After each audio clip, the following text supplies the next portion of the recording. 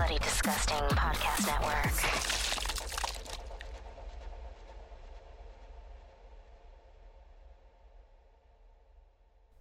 Hey everyone, it's Pacific. Just a few quick notes and then this week's episode.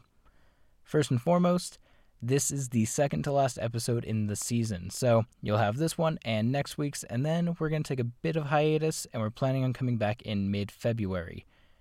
Now, don't worry, if you're a patron, we'll be doing a bunch of bonus episodes every week, even while we're on hiatus. And if you're not a patron, don't worry, I'll still be putting up some bonus episodes on our main feed so you can listen here while you wait for Season 2. Also, we have a survey going that ends on October 31st, so if you haven't filled it out, make sure you do by then.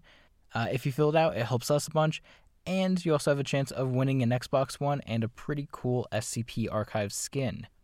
And without further ado, I want to talk about this week's patrons.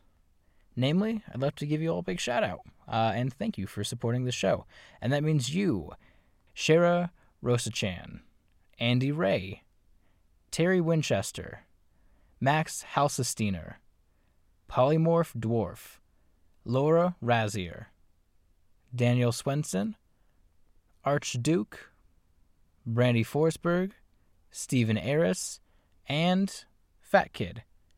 Thanks, guys. Your support means the world, and I appreciate it. And if you're interested in hearing your name at the beginning of the show, getting access to bonus ad-free episodes, or getting a mug, poster, sticker, or postcard, make sure you find us at patreon.com/SCP_POD.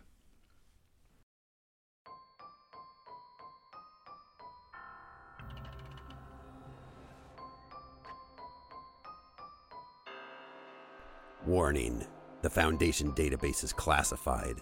Unauthorized access will result in detainment.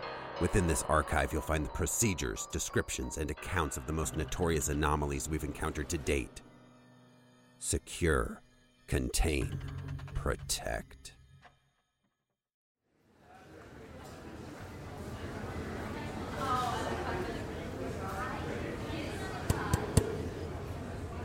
Hello, and welcome to the Tech Support Orientation.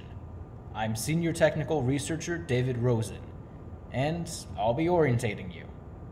Before we begin, I'd like to ask that all cell phones, smartphones, smart glasses, smartwatches, and smart ties be disabled. I know, it sucks, but I need your full attention if you want to get credit for this. Okay? Okay! So, the Tech Support Department of the Foundation is probably the most illustrious career many of you could have hoped for. Instead of sitting in a cubicle belonging to a huge faceless organization, you'll be sitting in a cubicle that belongs to a huge faceless organization that fights evil stuff in the dark, like Bigfoot.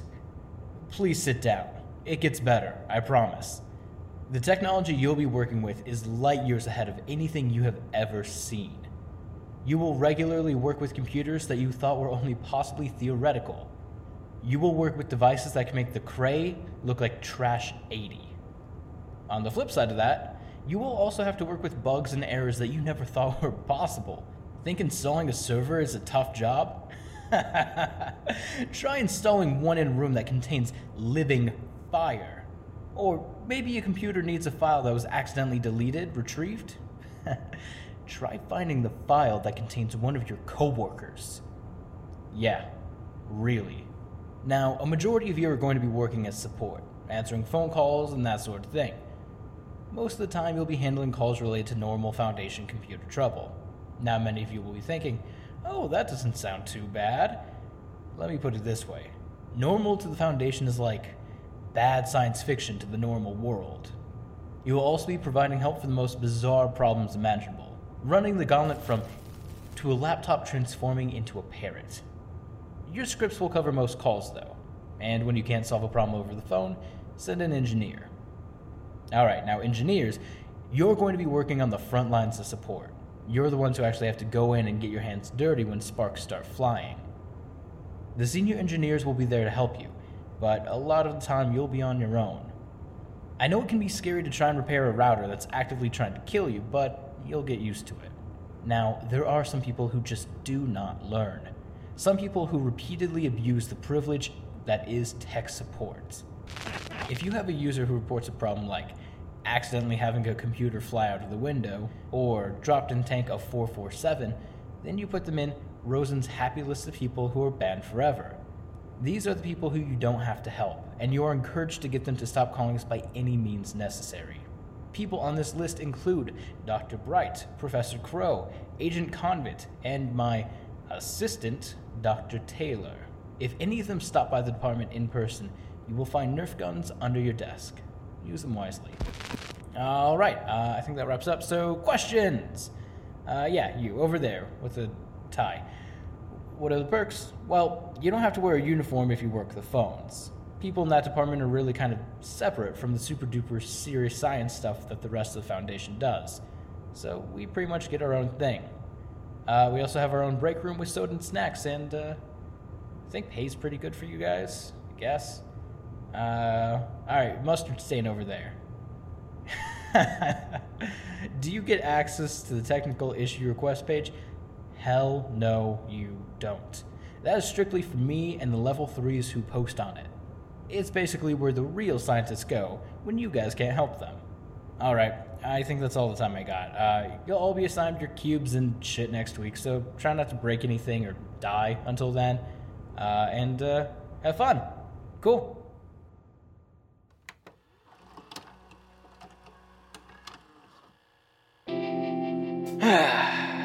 Senior Technical Researcher David Rosen. Now, there's some free time, so I'm going to go through the countless flood of emails that I've been getting for some report tickets. First, SCP-S. Alright, what do we have here? Oh, a message from Director Winters. Rosen, what the hell is this supposed to be? What is this picture? Why is it by itself without any information? Well, sir, if you'd maybe looked at it for longer than 5 seconds and maybe checked out the history, you'd see that this is a test entry. We set it up to make sure the paging system worked. As for the picture, someone working on the page, probably Anderson, put it there because it looked cool and it keeps our systems from pooping themselves because of non-standard designation. And that means the only way you could have gotten here is if you used one of those indexing bots to look up multiple SCPs. Which I have to assume you didn't do, because the only people who have access to said bots should have a strong enough grasp of basic reading comprehension to know that they would have to look up each SCP individually, as outlined several times in the instructions. But, of course, that couldn't have happened. So I suppose you might have just gotten here by mistake while using the bots in a completely normal and logical way. And send. Oh, here's another one. Don't be such a goddamn smartass with me, Rosen. Either get rid of this page or do something with it to make it more obvious to what it's supposed to be. Alright, Director Winters. Oh, absolutely, sir. I will do that right away, sir. I will make sure this page reflects that it's a test, so there won't be any more confusion for anyone who might try and access this page accidentally, using the technique I described above, that you yourself absolutely did not use at all, because you very obviously read the instructions for the bots that my team spent weeks working on, mind you. I'll get right on it. Alright, here we go. Item number SCP-S. Object Class Test. Special Containment Procedures. SCP-S is not a threat to anyone, with the exception of anyone who may access this page while using bots incorrectly. Even then, the only thing that SCP-S will do is assault the bot user's brain with confusion, which I admit is less anomalous and more of a natural reaction to actually getting a result from doing something that is specifically against what is outlined in your instruction documents. See, using the indexing bots, found on the shared file directory or in your email. Description. SCP-S is just a test page the administrative team set up to give indexing bots something to page in the event that a normal user reports a connectivity error when logging information for whatever proper SCP they may be working on. If the bots cannot page SCP-S, this means there's a much larger issue involving the entire database, and it allows us to work on the issue quicker. If the bot can page SCP-S, this means that the issue is at best contained within the infected entry itself, or at worst affecting the entire sector of the database, but not the database as a whole. Our methodology when dealing with connection issues is simple. Page the affected entry. If it does not respond, page SCP-S. If SCP-S does not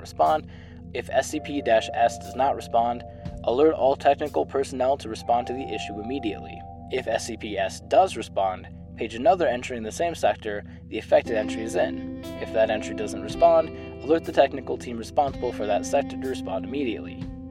If that entry does respond, alert any available personnel to respond to the individual affected entry. The image you see above is actually unrelated to SCP-S as a whole. It's a stock photo, and is more than likely just something one of the people working on this page put up to make sure that the page didn't end up, sending garbled code whenever it was accessed. There. Finished. I certainly hope that I've been clear enough to anyone who may have accidentally accessed this page through what I'm sure is no fault of their own. So we won't have any more incredibly incompetent directors bugging the tech team about this page. Technical Researcher Rosen.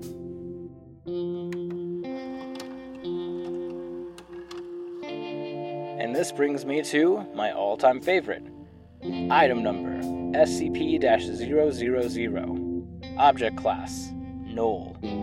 Special containment to undefined procedures. Error, field containment procedures does not exist. Description, internal system error, field undefined. Please contact system administrator. Internal system error, field undefined. You get the idea. Alright. I'm sick of this shit. The system keeps kicking out repair tickets for this spot in the database, and I don't want to bother with it anymore. I'm going to put suppression on any tickets involving the 00 slot of the database, because it's disrupting workflow for actual problems, and generally just pissing me off.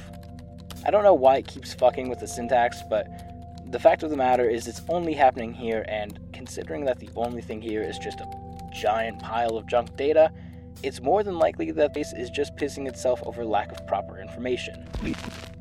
If anything changes, I'll definitely look into it. But as of right now, this issue is closed. Technical Researcher Rosen.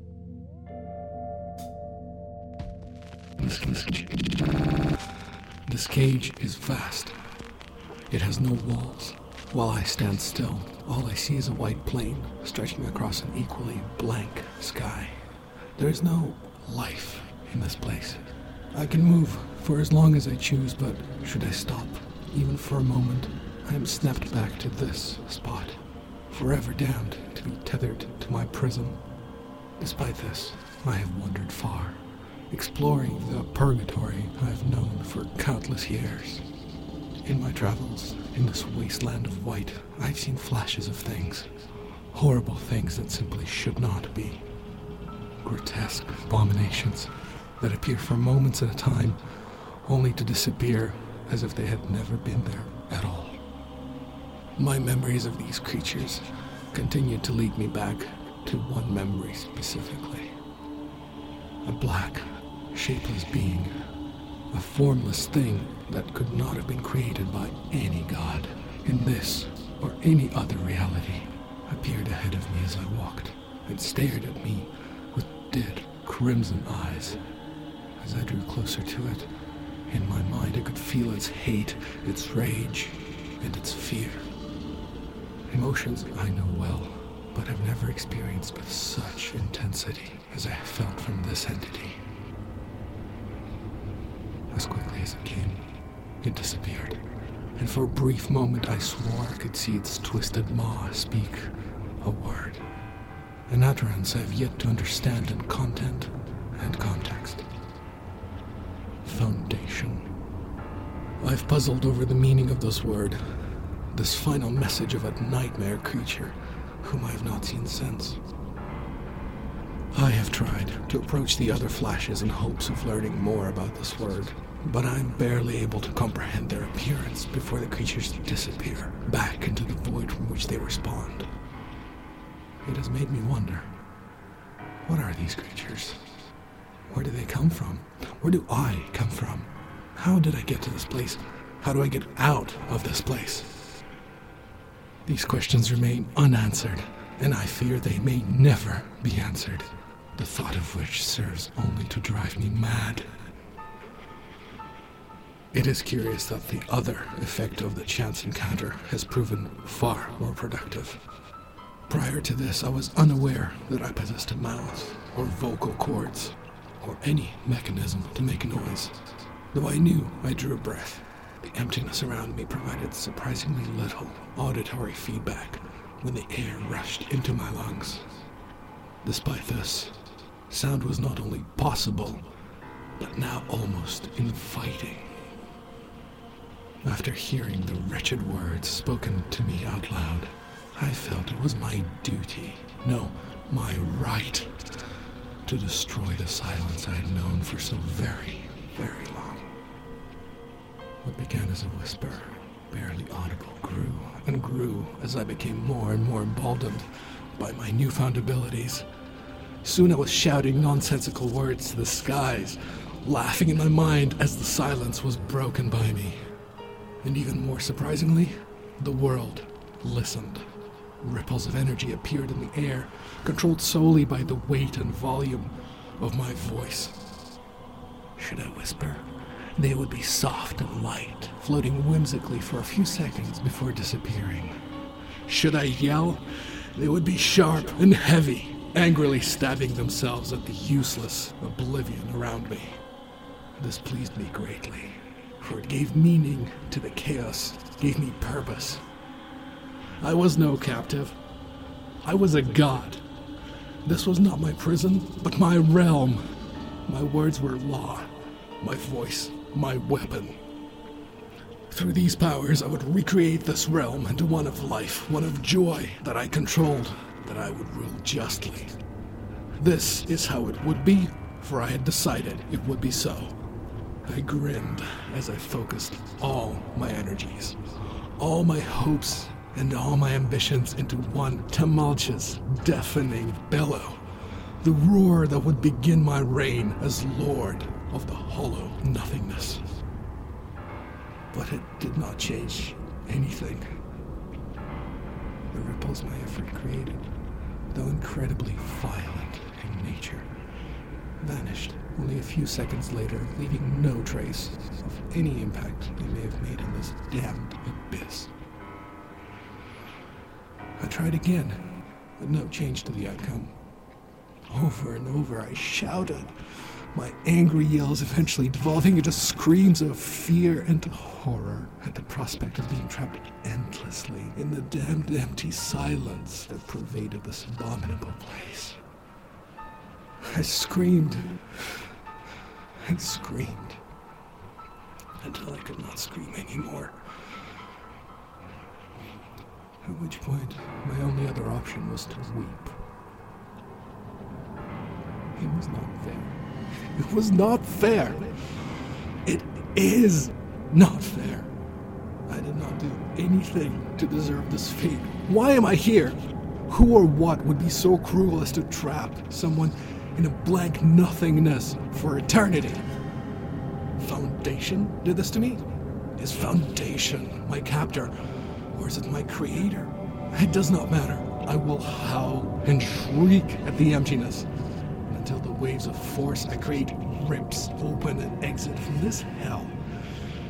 And then I may be able to find the truth, the one fragment of logic and reason in this unending sea of madness and despair that is my existence. I will not stop screaming until I am free.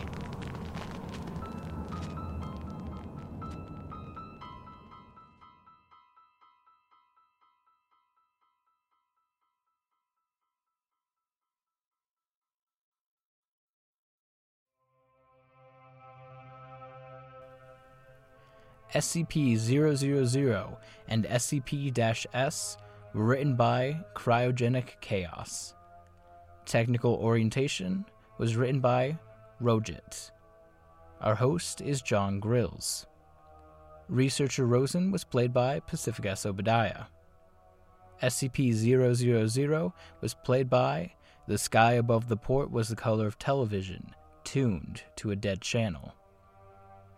Music is by the incredible Tom Rory Parsons. And I'm your sound designer and showrunner, Pacific S. Obadiah. Our producer is Tom Owen, and this is a Bloody Disgusting podcast. For more information, visit bloody-disgusting.com.